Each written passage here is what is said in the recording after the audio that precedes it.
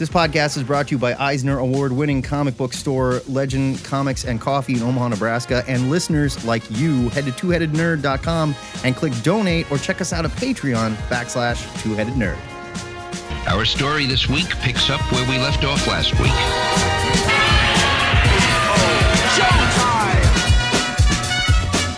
Broadcasting from the ziggurat at Omaha, deep below the metro area, it is our pleasure to welcome you to episode 625 of the Two-Headed Nerd Comic Book Podcast.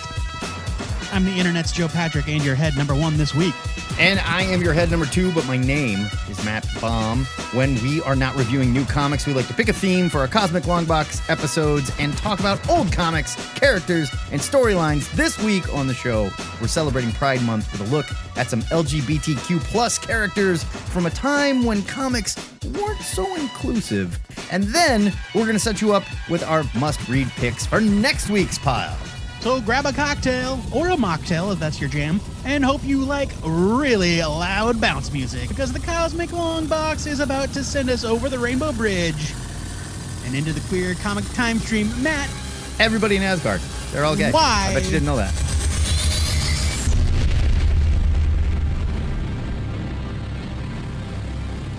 For the first time I can remember, the Big Two have both released Pride issues celebrating their LGBTQIA plus characters and their allies. Sadly, it is a bold move that slaps the face of an angry and loud fanboy contingent that doesn't like to admit these characters have always been here. So today, we're looking at several different queer characters throughout comic history. Joe Patrick, why don't you kick us off? Alpha Flight 106 from Marvel Comics 1992 is the book in question, and in case the title didn't give it away, this issue centers around Northstar, who, for at least a little while, was the most well-known gay character in comics. Jean-Paul Beaubier is a Canadian mutant and founding member of Alpha Flight, though he hangs his hat on Krakoa with the rest of the X-Men these days. He's got superhuman speed, flight and reflexes, and the ability to generate intense flashes of light while maintaining physical contact with his sister Aurora. I don't know what it is with Marvel and their desire to have mutants that have to touch their sisters. Just Fenris, the same thing. Yeah, it's so just weird. Like, okay. I mean, and it's not weird unless you make it weird, but it's kind of weird. Well, and they kind of got rid of it too, because Aurora died a couple times and Northstar still had powers. Well, I know. I think I think they can still do it. Yeah. Northstar was the first character to come out in the pages of Marvel Comics, and his wedding to his husband Kyle in 2012 was the first ever depiction of a same-sex wedding in mainstream comics. Long story short, Northstar was the trailblazer for queer characters in mainstream comics, and this is where it all started. While battling Mr. Hyde with Alpha Flight in Toronto, Northstar discovers an abandoned baby girl in a nearby trash can. What follows is a whirlwind tale of love and loss, the misplaced rage of a grief-stricken father, and social commentary about the AIDS epidemic at a time when it was still at a fever pitch. It was all here too. I mean, they were like, you know what? We're doing this. We're doing this. Yeah, I mean, they weren't fooling around. No. It would be easy to say that Scott Lobdell handles the subject matter with his usual lack of subtlety, and that is true.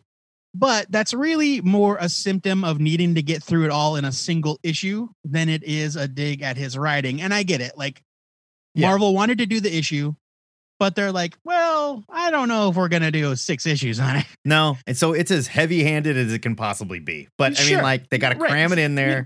And it was a little weird. There was some weirdness with like, okay, I get why dad is upset.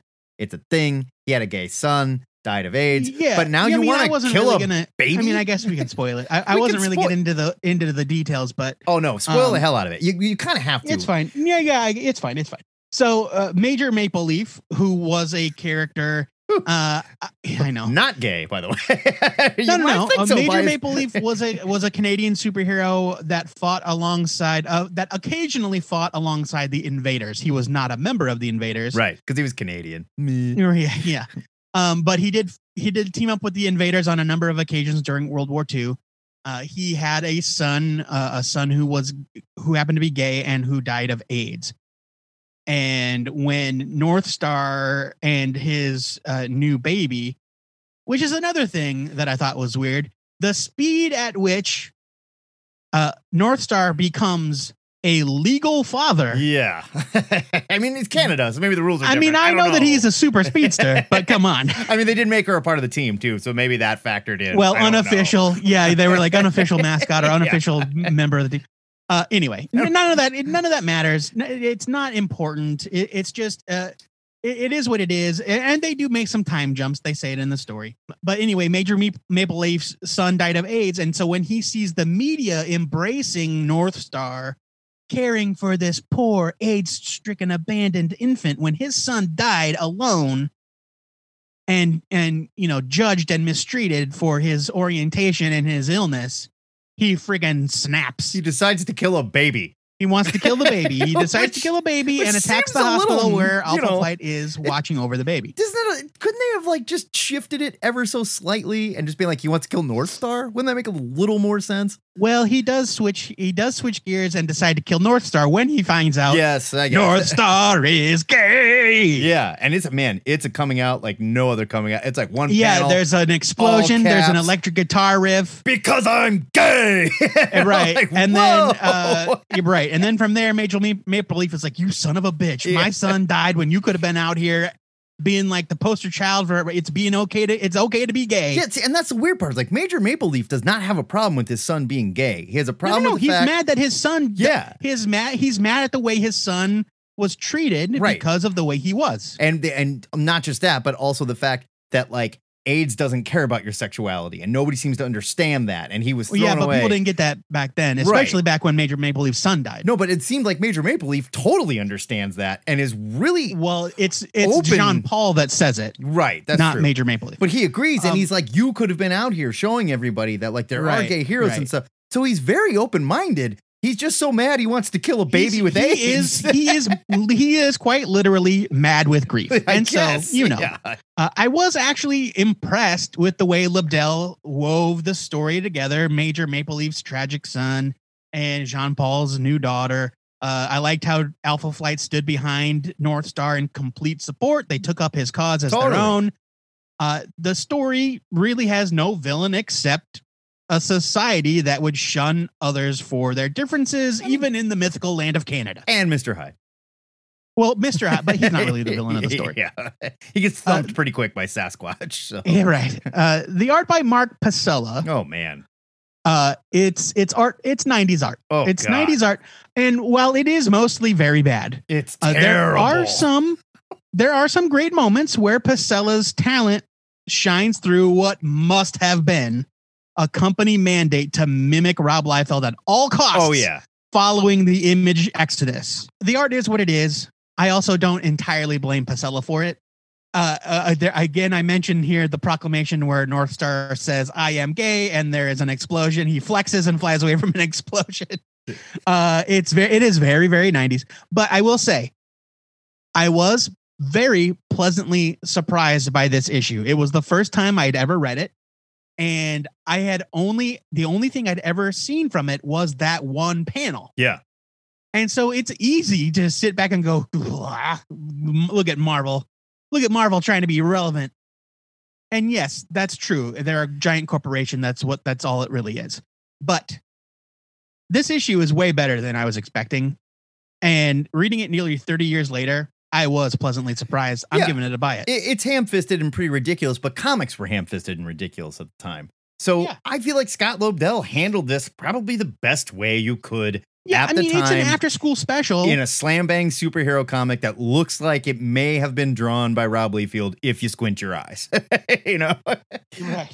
No, and like I read this back in the day. I forgot, again, like you said, how in your face it is when he came out. And I read the Marvel Voices Pride book, and it starts with a story where it's like it all started with North Star, and they just have this panel of him like, "I am gay," and I was like, "Oh yeah, I forgot that's what it was." Yeah. So like my mom used to get People magazine. She used to pick it up at the grocery store every time we went to Albertsons or whatever. And shout out to Albertsons, defunct local grocery store. Whatever issue of People magazine it was, the month or the week that issue came out, that's literally the only thing I've ever seen before this week from Alpha Flight 106, other than the cover. Everybody knows the cover. It's an extreme close-up of North Star's face. It is so uncomfortably It's on close. People Magazine? I didn't know that. People Magazine, yeah, they did a little blurb about it in People Magazine. Huh.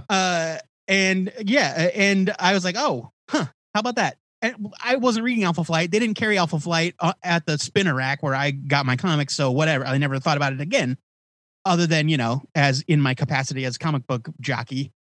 And to actually see it and experience it 30 years later, I was like, man, like for 1992, Yeah. they did a pretty damn great job. You're Mystique? Something Professor Xavier neglected to tell you. Nice of him, wasn't it? First book I chose is Uncanny X-Men number 255 from Marvel, 1989. This features the death of Destiny. Destiny was created by Chris Claremont and John Byrne. Her first appearance was in Uncanny 141 back in 1981. Her real name is Irene Adler. She was born visually impaired to a wealthy family in 19th century Salzburg. She old. Austria, right? Salzburg, Austria. She's really old. Sure. I don't know. I'm not looking it up, though. At 13, she developed precognitive mutant powers and started writing them down in a series of diaries. When finished, she was completely blind, and a few years later, she hired Raven Darkholme, aka Mystique, who's also really crazy old, to help her research her visions of the future, thus beginning a love affair that would end in tragedy. This issue was written by Claremont with art by Mark Silvestri and Dan Green. Muir Isle is under attack by the cyborg Reavers, whose sole mission is mutant genocide. Banshee and Polaris are defending Moira McTaggart's lab. This was secondary mutation Polaris, by the way, after her sister Zaladane stripped her of her magnetic powers in the Savage Land. They're not sisters, no. Yes, at the time they were sisters. We found out later they weren't, but she thought they were sisters at this time. Good Lord. This also separated her from Malice, who had possessed her before that. And it didn't just do that, made her tall, super strong, nearly invulnerable, and made her hair go fucking insane. She had this giant, like, flat top thing that went all the way down into a mullet. Yeah, it was like feral hair. Woo! It was something. Like feral from X-Force hair. I was aware that Claremont had wanted to make Mystique and Destiny a gay couple for years, but Marvel wouldn't let him go further than hinting at their relationship. And yeah, like it's all like it's not in the text. It's all subtext if it's even there. I would argue because she calls Irene old friend constantly, like specifically in this comic. But they only do that in front of people. Okay. No. They're alone. They are like in the back of the plane by themselves when she says that. But they're in a plane with people. They got to play it cool. The hints are definitely here. There's no question. He went as far as to have the two dance in the pages of Marvel Fanfare 40 when Mystique morphs into a man, quote, Eric Raven, so they can dance in public. While it sucks Marvel wouldn't let these two out of the closet, it is pretty amazing that they let Claremont get away with as much as he did, creating what is effectively one of the first gay couples in mainstream comics.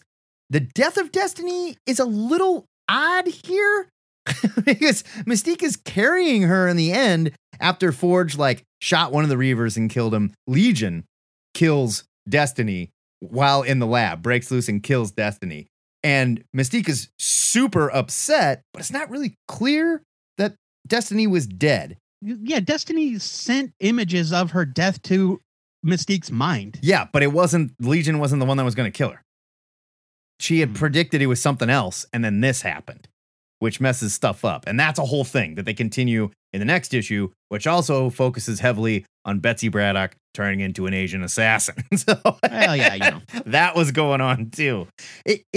This was always there. And if you go back and look at it, as a kid, I didn't really pick up on it, but I do remember reading it and thinking these two are way closer than friends. And I don't get it. I couldn't put it together. But when you look at it through the lens of, oh yeah, they were lesbians, it all makes sense because all she does is get in people's faces and you better make sure she's okay. If anything happens to her, I'll kill you. And Destiny's settle down, friend, please. I care for you so much. And she's like, no, there's nothing I won't do to protect you and take care of you. It was they were totally in love.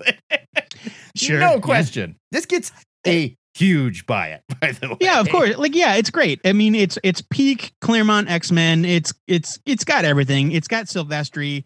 It's got the Reavers, who I love. It's got Lady Deathstrike, who I tolerate. It's got Freedom Force, who I adore. Oh, I fucking love Freedom Force. Love Freedom Force.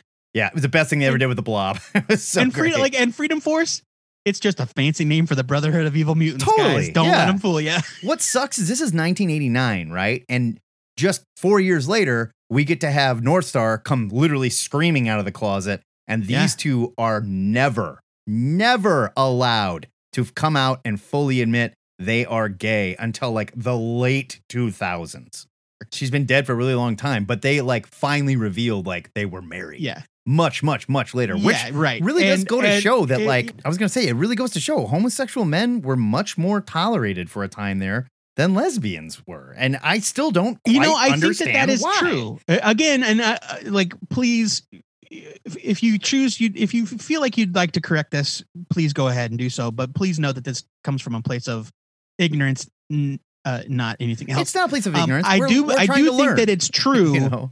that homosexual men were much less demonized than lesbians. At this time, absolutely. And it's bizarre. I don't get it. I don't like it. I think it's stupid, I don't get it either. And of course, like I can't wrap my head around it as a straight dude, but I don't understand what's different. Yeah. To society, like what makes one more acceptable than the other. But it's bad. It's all around bad that was the case. And it's also equally bad. Well, not equally bad, but it's bad in a different way, that it is the year of our Lord 2021. And we're just now putting out Pride one-shots because we remembered we have gay characters. Well, and let's not forget that Mystique and fucking Destiny have never even had their honeymoon and shit. It's 2021. Well, that's because they died before they were able to get legally married. I know, but like, come on. They were able to get legally How married. many other ex people have died in I this get time? it. Look, I get it.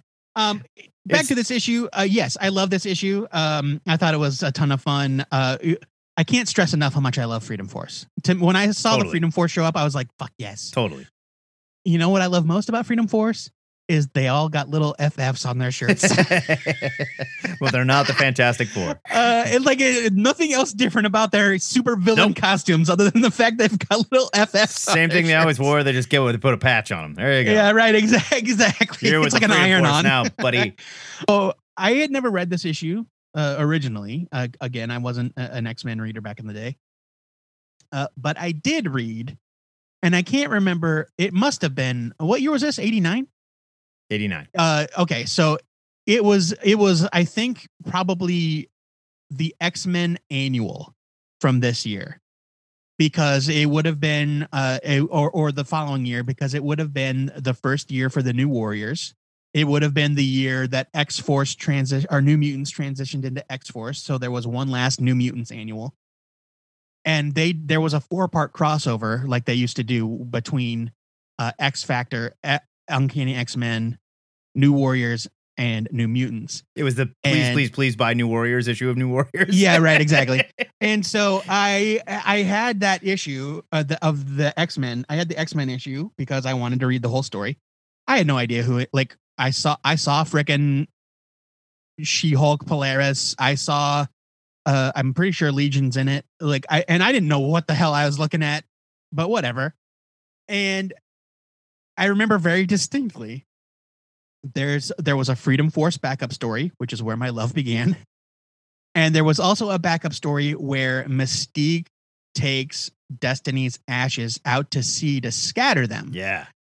And there's this whole, I forget all of the details of the story except for she throws the ashes overboard and the wind picks them up and blows them back in her face. And Mystique laughs and laughs and laughs because Destiny knew that was going to happen. Uh-huh. And that like stuck with me. That has stuck with me since 1990. Yeah. But yeah, this is a huge buy it. Even a non X-Men fan was like, man, she really liked that now Destiny it's person. time for Mystique to burn Krakoa to the ground and get her wife back. All right. I'm rooting for Inferno. her. Bring it on, baby. It's Vertigo time, baby. Doom Patrol number 70. This came from Vertigo Comics from 1993. Created by writer Rachel Pollack and artist Scott Eaton, this issue features the first appearance of not only Coagula, a transgender lesbian Justice League reject, but the deadly codpiece. A dejected man that turns his physical insecurities into criminal rage. Yeah, he's an incel, more or less. Oh, man, I know. It's so great. Pollock, herself a trans woman, created Coagula, a.k.a. Kate Godwin, based on real-life authors and activists with a background in programming and prostitution, which seems weird if you don't really understand.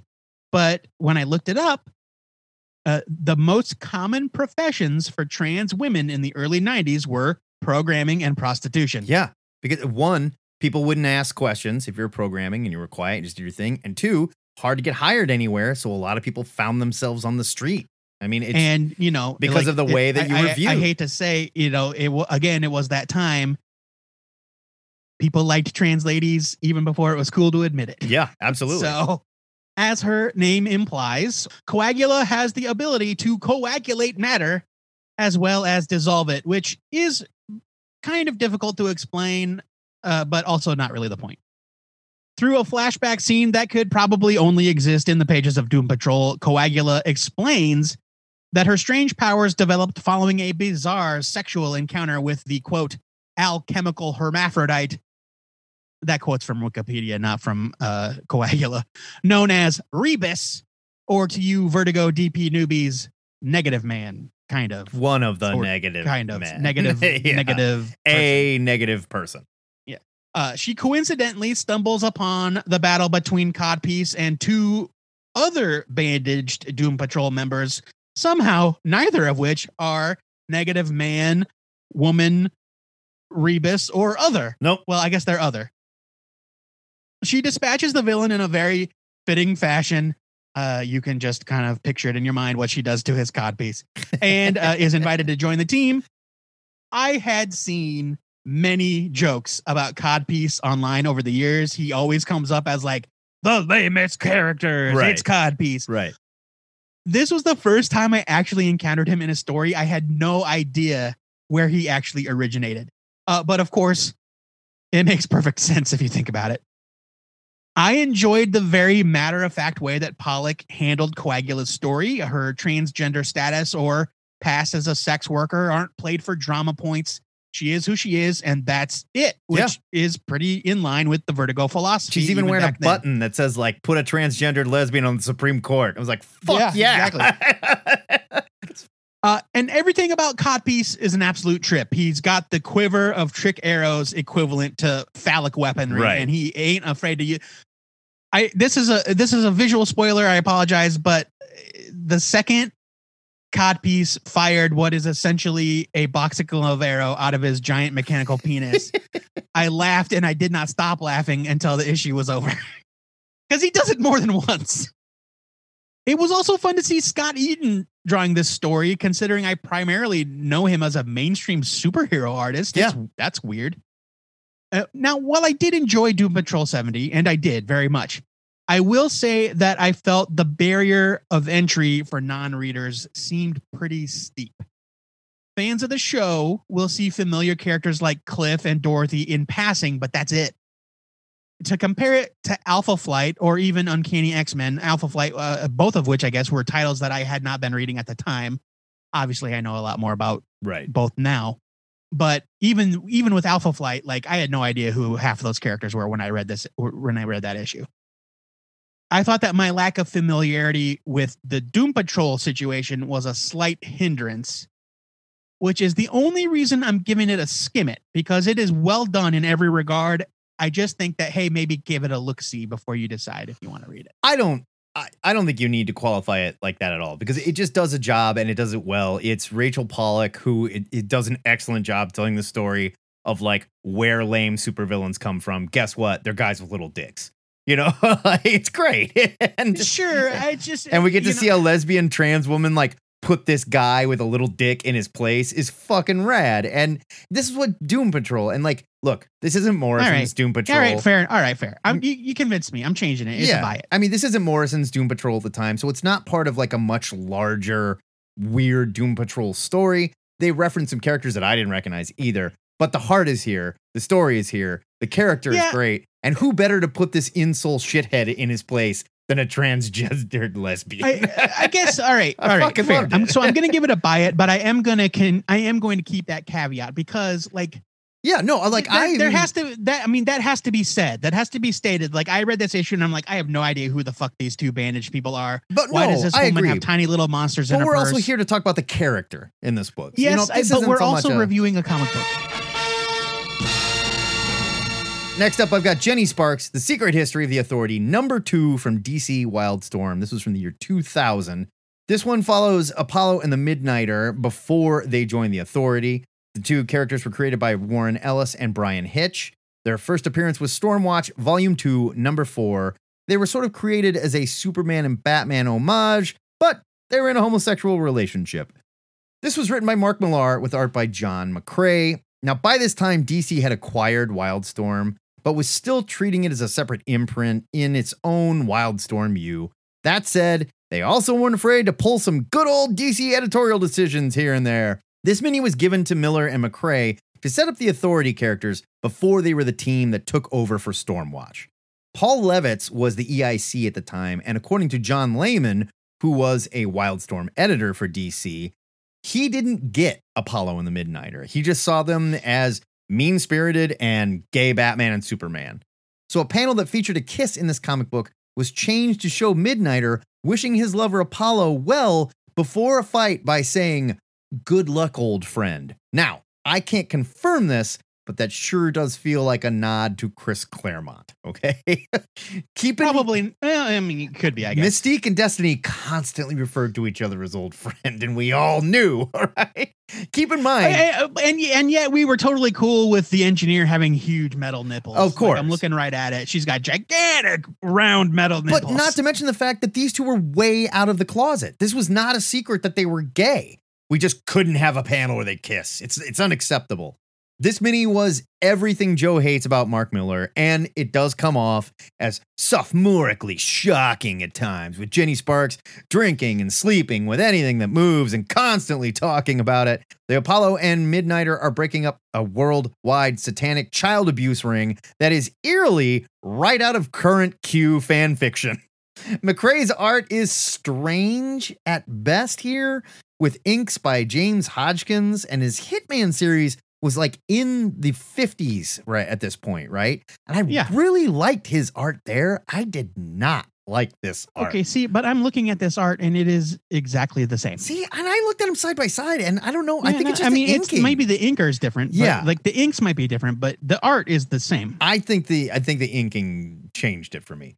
This was a weird time for Wildstorm, and while DC wasn't necessarily straight washing Apollo and Midnighter, they also weren't very keen or interested in gay representation either.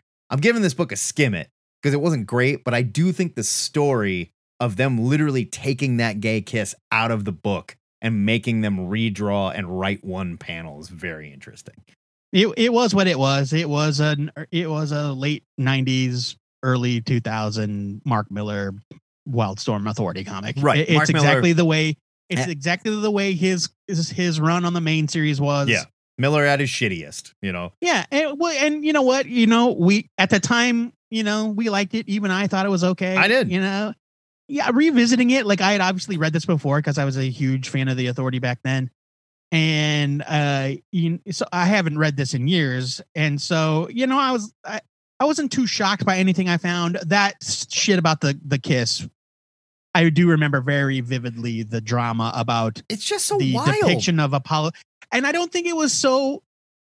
Here's what I remember: the speculation being, it wasn't so much the fact that it was a gay couple; it was the fact that they were Superman and Batman.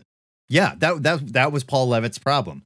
He's like, Yeah. well, I mean, they're Superman and Batman, and so- like, no, Yeah, and so it's they like can't kiss. it's not like we can't have these two men kiss. It's like we can't have Superman and Batman kiss. It was definitely part of it was we can't have these two men kiss. That was We can't have these two absolute- men that represent Superman and Batman kiss specifically. I think it was both. I mean, to tell you the truth. So I see. I don't know if I agree. I think that it was purely like cover your ass, protect our cash cows, kind of like Paul Levitz was the editor of it, was the guy that steered the ship at DC for many, many years, and there were lots of gay characters at DC. I don't disagree, but they were gay in note only. They weren't allowed to represent or be gay. Right. And that might be a symptom of many reasons. But I don't think Paul Levitz had an anti-gay agenda. I think he had an anti-depicting Superman and Batman as gay agenda. I'm not saying an anti-gay agenda. I'm saying they wanted gay characters because that was hot at the time, but they did not want to represent gay things on the page. Now, I'm not saying there's not some of what you're talking about. I think with Apollo and Midnighter, it's all about the fact that they are Superman and Batman analogs. Oh, sure. But it's also still a representation thing. It's like you can't have one without the other. And that's I agree with you. And that's 100%. one of the things that's like people call it that article that I tweeted last week about Krakoa. People are calling them out. They're saying like, all right, you said this, we're going to do this thing and Krakoa is going to be very queer friendly. And we've hinted at it. And that's about it. You know, like we've had no real representation. You know, that's the only shame about it. It's you're not at all wrong. It's again, it's like we said at the beginning, like if you think that a comic book company is being motivated by an altruistic desire to foster real change. Oh, sure. You are fooling yourself because they are motivated by one thing, and that's money. Yeah. I mean, look at all these different like major companies that are like putting out like, you know, rainbow versions of their product and shit. You know, and how then many they directly people who changed their logos to Pride donated to anti-gay politicians? They immediately donate to the GOP or something, you know? Yeah, I mean, right. Yes, okay. I see you working. It's a sham. Look to the creators for this, not to the companies. Yes. So my rating is a skim it. Sorry. It was a long way to go for that. Shazam! We're sticking to Wildstorm for our next one. It's Promethea number 7. This is also from Wildstorm from the year 2000. The title was part of Alan Moore's America's Best Comics imprint at Wildstorm. It began in 1999 alongside such greats as Top 10 and the League of Extraordinary Gentlemen. The simplest explanation I can give Promethea is that Promethea is basically a being that channels the power of story and imagination. Yeah. And while there have been a number of Prometheas over the centuries, and the series itself focuses on Sophie, the modern day incarnation, this particular issue belongs to William Wolcott, the gay creator of Promethea's comic book adventures, the person who held the role of Promethea for the longest, and the only man ever to do so. Promethea is the sort of comic that doesn't really lend itself to the normal comic podcast level of research. Like there's no entry for powers and abilities on the Wikipedia page. She's an idea. Promethea's an idea. Yes, right. Well, I mean, it's not just that, but yes. No one has ever wondered if Promethea could ever beat Wolverine in a fight. And as I say this, I realize that that's probably not actually true. Yeah. Well, I mean, the Promethea was like an idea for the time she existed in, and she was what we needed her to be. You know? I'm not talking about the character of Promethea. Right. I'm talking about like the actual comic book Promethea. Like you're not going to find here's a breakdown of the continuity of each issue of no, that's not what Promethea is. Alan Moore's doing a different thing here for certain. Yes, right. Promethea is all about stories. This one is Bill Wolcott's. As Bill, as Promethea, escorts an unconscious Sophie through the Immateria, which is the plane of existence from which Promethea draws her power, Sophie learns of Bill's time as Promethea and his tragic fate. Bill came from a time where society wasn't so forgiving of the quote-unquote confirmed bachelor lifestyle, and we learn that his unique status as a man that transforms into a magical goddess gave him an opportunity for love that normally wouldn't have been possible, and how quickly it was snatched away. Moore's script is really wonderful here. The way he has Bill tenderly and patiently escorting Sophie through the story is very sweet, as is Bill's reaction to how his story ends. Meanwhile, in the material world, the typical Alan Moore insanity ensues with mayors with split personalities, science heroes, bomb-flinging mime clowns, and weeping gorillas. Weeping Gorilla Comics. Weeping Gorilla Comics was a recurring joke I know for sure it was in the pages of Promethea. I don't remember if it was in the other ABC books. I think it was. I think it did pop up here and there. And it's like something maybe, like a don't add us. The fun thing about Weeping Gorilla Comics is that all you would see is a billboard advertising Weeping Gorilla Comics, and it would be a weeping gorilla thinking a different thought every time. And this issue, the thought was, I just think we expect too much of George Lucas. And I laughed and I laughed and I laughed because that sort of shit, you don't expect it from Alan Moore. It's great. The art by, the science heroes are called the Five Swell Guys, and one of them is a woman. Which is just wonderful. The art by J.H. Williams, the three transforms from page to page, as we are very much used to with him. Eventually, it gives way to fumetti style photo art. If you're not familiar with that term, fumetti is an Italian word. It means photo art. It's all completely breathtaking, of course, and there's a fun little credits page on the letters, credits section on the letters page, where it says who played all the parts in the photo sections. Again, Promethea number 7 presents a situation that could have been confusing to non-readers. And though I did change my review on Doom Patrol, I wrote this while I was still giving that a skim it. So while there are some real world shenanigans going on, this issue is really all about Bill's time as Promethea. I gave up on this series pretty early back in the day, but I really enjoyed revisiting it with this issue. I'm giving this a buy it, and I'm not saying I'm going to definitely go back and reread all of Promethea, because I know that even though it's only 30 issues, it's a lot. I loved Promethea, and it was Alan Moore, like at his most meta, telling a story about where the imagination to make a hero comes from and the magic behind that imagination. In this world, it just happens to be real. And William Walcott was a man that felt trapped inside his body and thought of himself as a woman. And it was his imagination that freed him and allowed him to become Promethea. And see, I didn't even read it as that. I don't think that Bill considered himself a woman. I think that it was just like Bill took advantage of the fact that he could become a woman. Are you kidding me? Because he fell in love with a straight guy. But he says, like, he couldn't find any of this joy in his life. And this was... He wasn't like a man's man, because he was as gay as a... He was. He felt trapped in a woman's body. No, in a man's body. No question. Okay, but that's transgender, and that's not how it reads. Like, he doesn't consider. He doesn't say he's transgender. He doesn't say it. No, but he says he was more than overjoyed when he was a woman, and he got to do these things as a woman, and it was the best part of his life. You know, yes, that's what is more transgender than that. I mean, come on. That's just not how I read it. I read it as him having the power to be free, because he did not have the same restrictions as Promethea. I guess I totally agree with you, but I would say that makes him transgendered in this case. And when this other person finds out, they are like so shocked and upset about it, they murder him for it. And I mean, that is the case for men that tried to be transgendered back in this time. You had to hide. It was worse than being gay. You were even outcast in gay society. Promethea was always this character that was like that was the sum of, you know, the imagination and female power and all this stuff. And here was a male who was essentially the guy that created Wonder Woman, more or less. I mean, yeah, kind of. And he envisioned a very much pansexual Wonder Woman as well. And DC was like, we're not doing that. And he's like, all right, fine. I'll just have her get tied up again in this issue, you know, for the bondage freaks or whatever.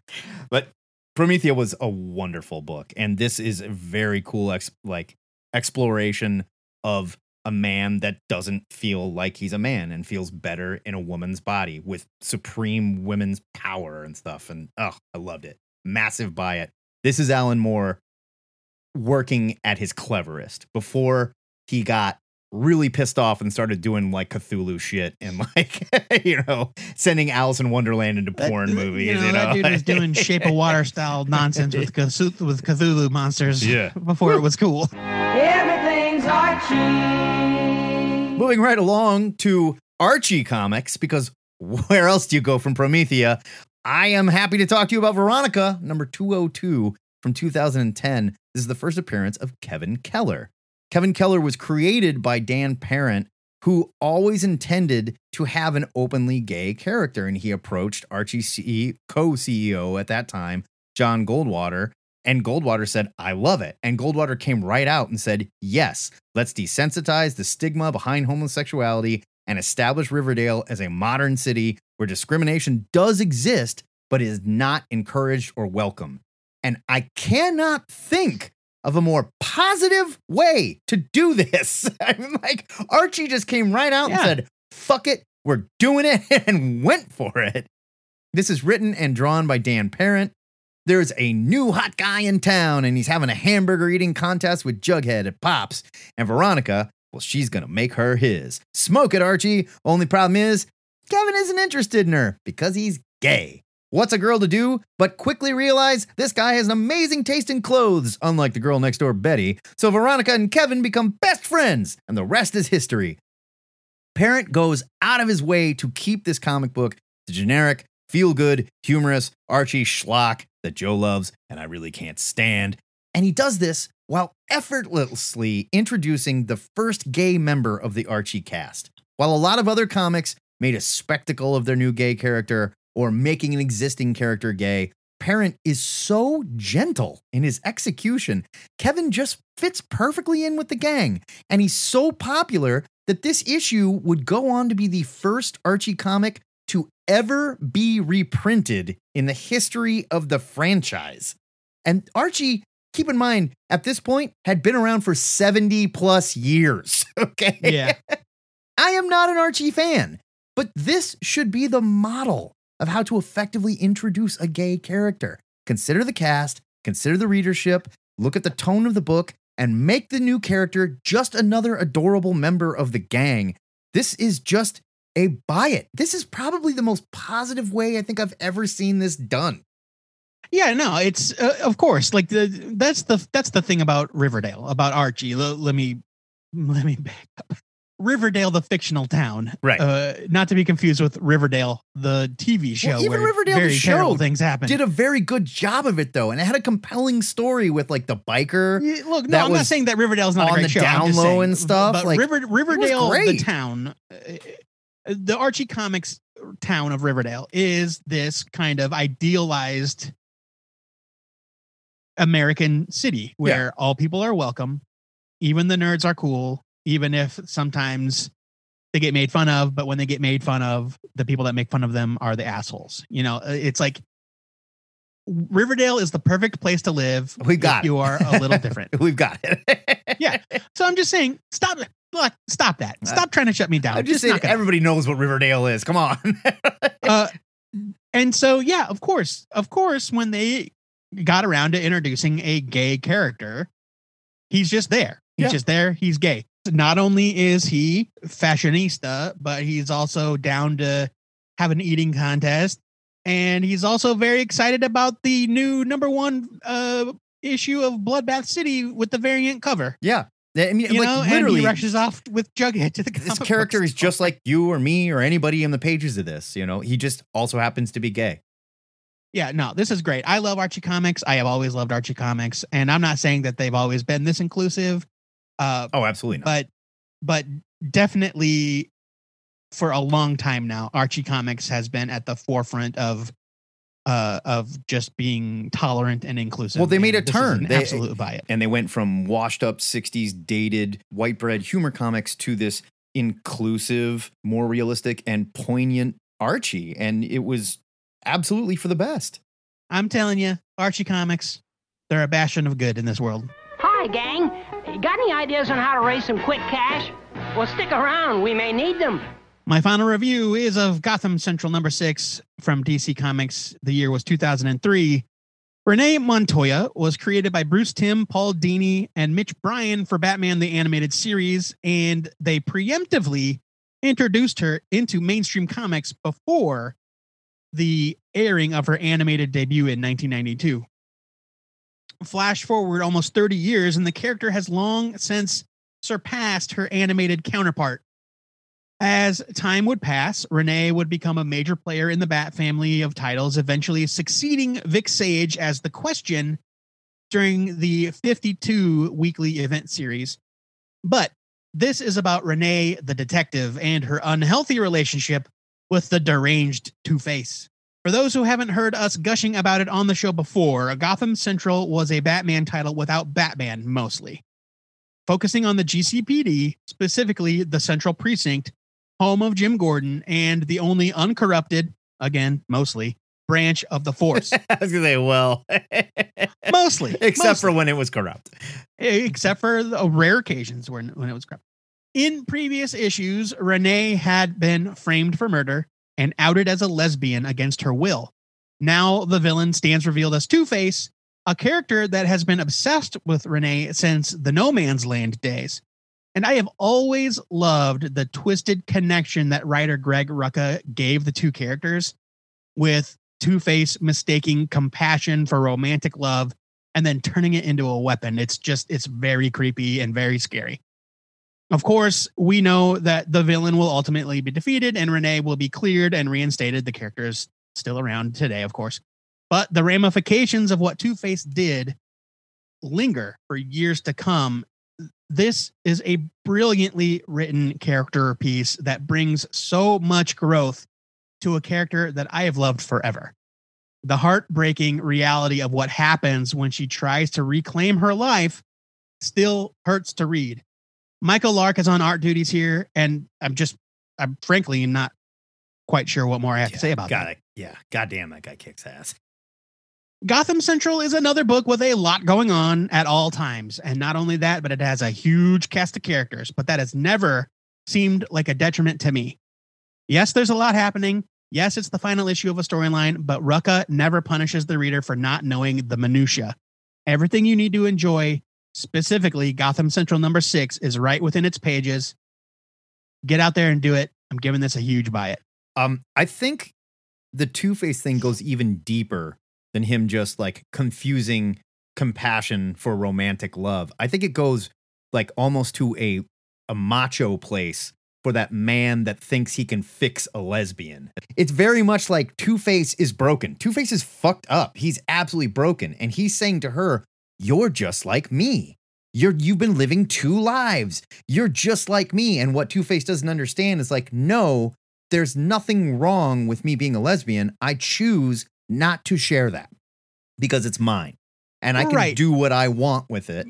And you took that power from me and ruined my life, you know? My counterpoint to that is that it's not the typical machismo. So I gotcha. And we'll go round and round and round on this. Yes, we sure will. But I think Greg Rucka is telling an amazing story here that builds Montoya as such an incredible character. And the fact that her power was taken away in the sense that, yeah, at some point her girlfriend wanted her to come out too. And of course it's in the back of her mind and she's going to do that someday, but it's hers. And she owns that. And she was robbed of her agency. And Two-Face does what is effectively the most evil thing he possibly could to this character to try and bring her to him. And it's just gut wrenching the way it ends too. This whole series was an incredible buy it. I love this series. Yeah, it's a real treat. Gotham Central. If you've never read it, you're missing out. And finally, we move to Transformers: More Than Meets the Eye, number 15. I'll bet you didn't see this one coming. It's from IDW 2013. This one features Chrome Dome and Rewind, who were both lesser known second-gen Transformers from the original toy line, but it wasn't until this series that the writer started to explore the idea of robots, most of which were male, mind you, and used male pronouns, having romantic relationships. This was written by James Roberts with art by James Moline. Rodimus Prime has been leading a group through space, searching for the original Knights of Cybertron. The group has taken a very dangerous Decepticon named Overlord prisoner, but they're keeping him in a cell that basically slows down time, so he can't escape. But they need info from his memory banks to find the location of the Lost Knights.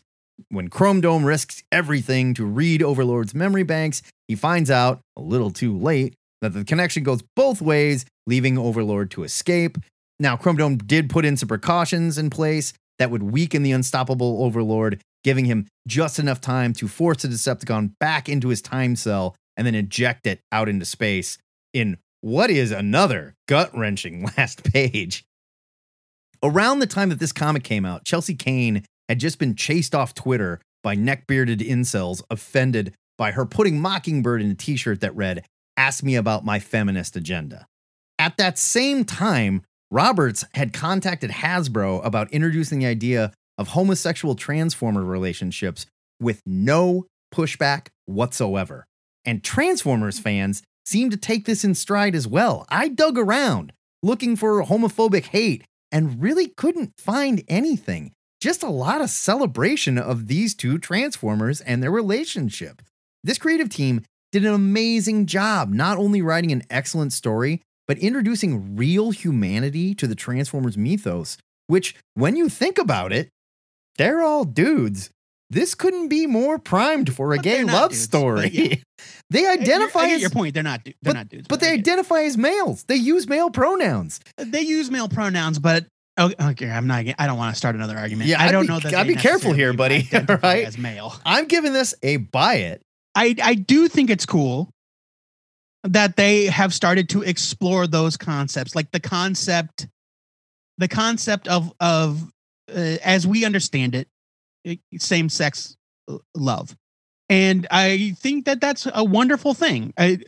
Do I not necessarily understand the mechanics of it because they're robots? Sure. That doesn't matter, though. I'm not going to tell robots. Like, what matters is the perception of it. I'm not telling robots what love is, Joe Patrick. Sorry. No. Come on. You know what I mean. Love is love, even when we're talking about robots. Yeah. Yes, I think it's wonderful. And all that really matters is how it's perceived in the eye of the reader and or the by the voice of the author. And obviously the author intends for it to be that. And I think that that's wonderful. I think the way the fans that embraced it too is fucking kick ass. And like, yeah, I mean, Roberts, I don't really know a whole lot about Transformers fandom, but I think generally speaking, they're a pretty cool bunch. It seems like it. And Roberts, like, he did so much in this series where like introduced the idea that there were some robots that transformed into things that were like more unique or more powerful than others, and it formed this whole societal structure where some robots were looked at lesser than others, and like all these human elements to it. This series is incredible, really incredible. I love the idea, like you said, the exploring the hierarchical structure of Cybertronian society, where it's like, well, I'm sorry, this guy gets to be a prime because he becomes this. Right. Well, and it but goes you don't get to be that. And it gets into this thing where like the Autobots, or not even the Autobots, because some of the Decepticons side with them, but they like start to realize like it's not about what we transform into or what we do. It's about the spark and side of you that makes you who you are. Yeah, it's not the size of your... it's beautiful. That's beautiful. It's not the size of your chassis. It's what you do with it. The Transformers have souls, you monster, is what I'm trying to say. I know. Listen, I love the Transformers, and you can't take that away from me. And I'm sorry that I'm making jokes and that makes you uncomfortable, but that's how I process them. The Transformers! We talked about several comics featuring LGBTQIA plus characters, but as usual, only one can make the THN permanent collection. Matt, which of these characters was your favorite, and are you picking the book they starred in today? So North Star is my favorite because I love Alpha Flight so much, and I've always loved North Star. But like if I'm picking one issue here that goes into the permanent collection, I think it's got to be that Gotham Central 6. That issue is fucking incredible. And it is a building block in the character that is Renee Montoya that just shows you how fucking tough she is and how she comes out of this and where she comes from. And it's from a run of comics at DC that we haven't seen that kind of quality since. So it's Gotham Central number 6. Oh yeah, no that's yeah. Boy, let me tell you, it's time for Joe's story time. I re-upped my subscription to the DC service. I had let it lapse because they kicked the TV shows to the curb and they rebranded, and it was a whole deal. So I started a new account, and I restarted my account. It is now DC Infinite. Like the comics I've been reading on DC Unlimited and Marvel Unlimited are not even that old. But I'm getting so much more enjoyment out of them than I have been some modern comics. And like they just don't make them. Like this era of DC, this is like a golden age of DC to me. It really was. No, it really was. And Greg Rucka like represents like some of the best stuff that came out of this early 2000s. Definitely. Yeah. And so if you are a fan, I just want to urge people, if you are fans of Marvel or DC or both, and you like lament the long lost days of your favorite comics, get those apps. They're worth it. They're both worth it. They're much better than when they started. My pick is also, Gotham Central. Because it's amazing. It's everything you say. Montoya is my favorite. And this was my favorite issue of the bunch, though I do really love that Kevin Keller issue. You can find our picks of the week and the episode's review list on our Twitter and Facebook if you want to read along. Now, it is your turn to shine, nerd. Let us know what you thought about these comics and characters or anything you read on our live call-in show, THN Cover to Cover, this Saturday on Facebook Live from 11 to noon Central Standard Time. And you know what? If we got something wrong, we're two fucking cisgendered straight guys here doing our best to learn. Yeah, you know, please. Let us know. Right. I want to learn. And I'm an ally, you know? I mean, come on. Right, yeah. Or we're not going to get everything right. But also, please know, we don't need any angry emails because our hearts are in the right place. We don't even qualify like that. I'm trying to learn. Yes, we do. Yes, we do. If you're Please pissed, understand our hearts are in the right place. That's on you. I don't want to be put in a position where I feel like I have to defend myself because I'm trying my best.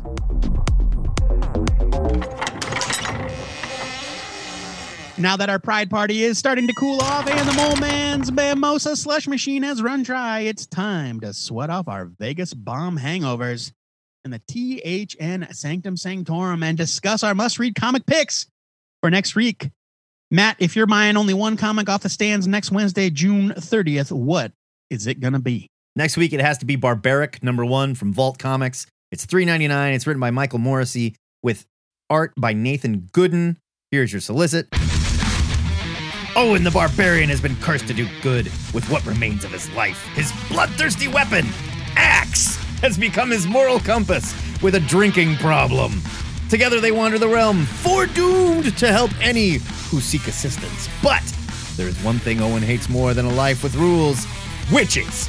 Welcome to the skull-cracking, blood-splattering, mayhem-loving comic, brave enough to ask, how can a man swore to do good do so much violence? Ha! Fucking with you. It's just barbaric. I love Morrissey. He wrote Hoax Hunters. He worked on a book called Roach Limit, Wasted Space. We loved all those books. Gooden drew Powerless. He is very talented, and the preview for this looks fucking awesome. By the way, these two creators could not be more excited for this comic. It's going to be fun. Joe Patrick, what's your pick for next week? My pick for next week is Parasomnia, #1 from Dark Horse Comics. It's written by Cullen Bunn with art by Andrea Muti, who is very busy, I might add. Yeah, getting around, that guy. Jesus. It's 32 pages for $3.99, and here is your solicit. Cullen Bunn, Andrea Muti, from Cullen Bunn and Andrea Muti. Comes a new dark fantasy tale. Are they going for SEO here? What is going on? What? Dark Horse, are you okay? Comes a new dark fantasy tale of two worlds split between dreams and reality. After his son disappears, a broken down man braves a nightmarish dreamscape in order to find him and battle the ruthless cult that seeks to rule the land of dreams as the barrier between realities starts to collapse.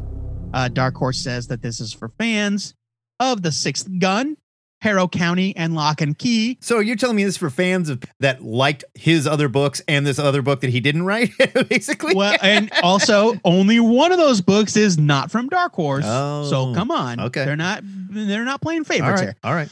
Yes. This book is for fans of Cullen Bunn and other books that are similar to Cullen Bunn. Totally down. This is what Cullen Bunn does, though. And this is what he does well. We are big Cullen Bunn. We're big Bunheads on the show, which is a shout out to my wife because Bunhead is a gymnastics thing, and she loves gymnastics. Okay. Anyway. All right. The THN trade of the week goes to Green Arrow, the 80th anniversary, 100-page, super spectacular. You're saying, Matt, that is not a trade paperback.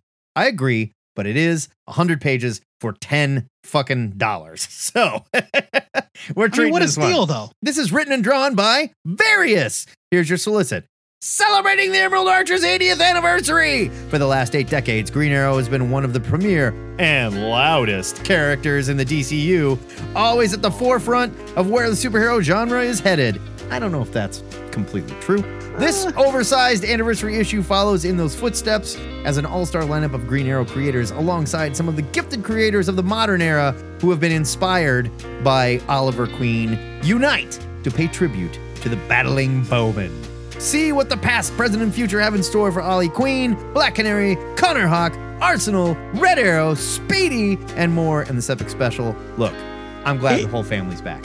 It might surprise you to know that Arsenal, Red Arrow, and Speedy are in the present day all different characters. Well, but I mean, like, no, they established there was like Judd Winnick had a female Speedy. Yes, And- Red Arrow is a new character, though. Red Arrow's a new character From the new 52, Yeah. I guess I should say. Red Arrow's a new character, so I mean, it's not that weird. Come on.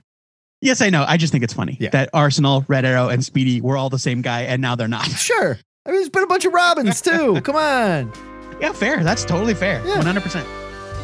Be sure to pre-order these comics if you're looking for a quality read, and don't forget to pick up the THN Book Club read for June.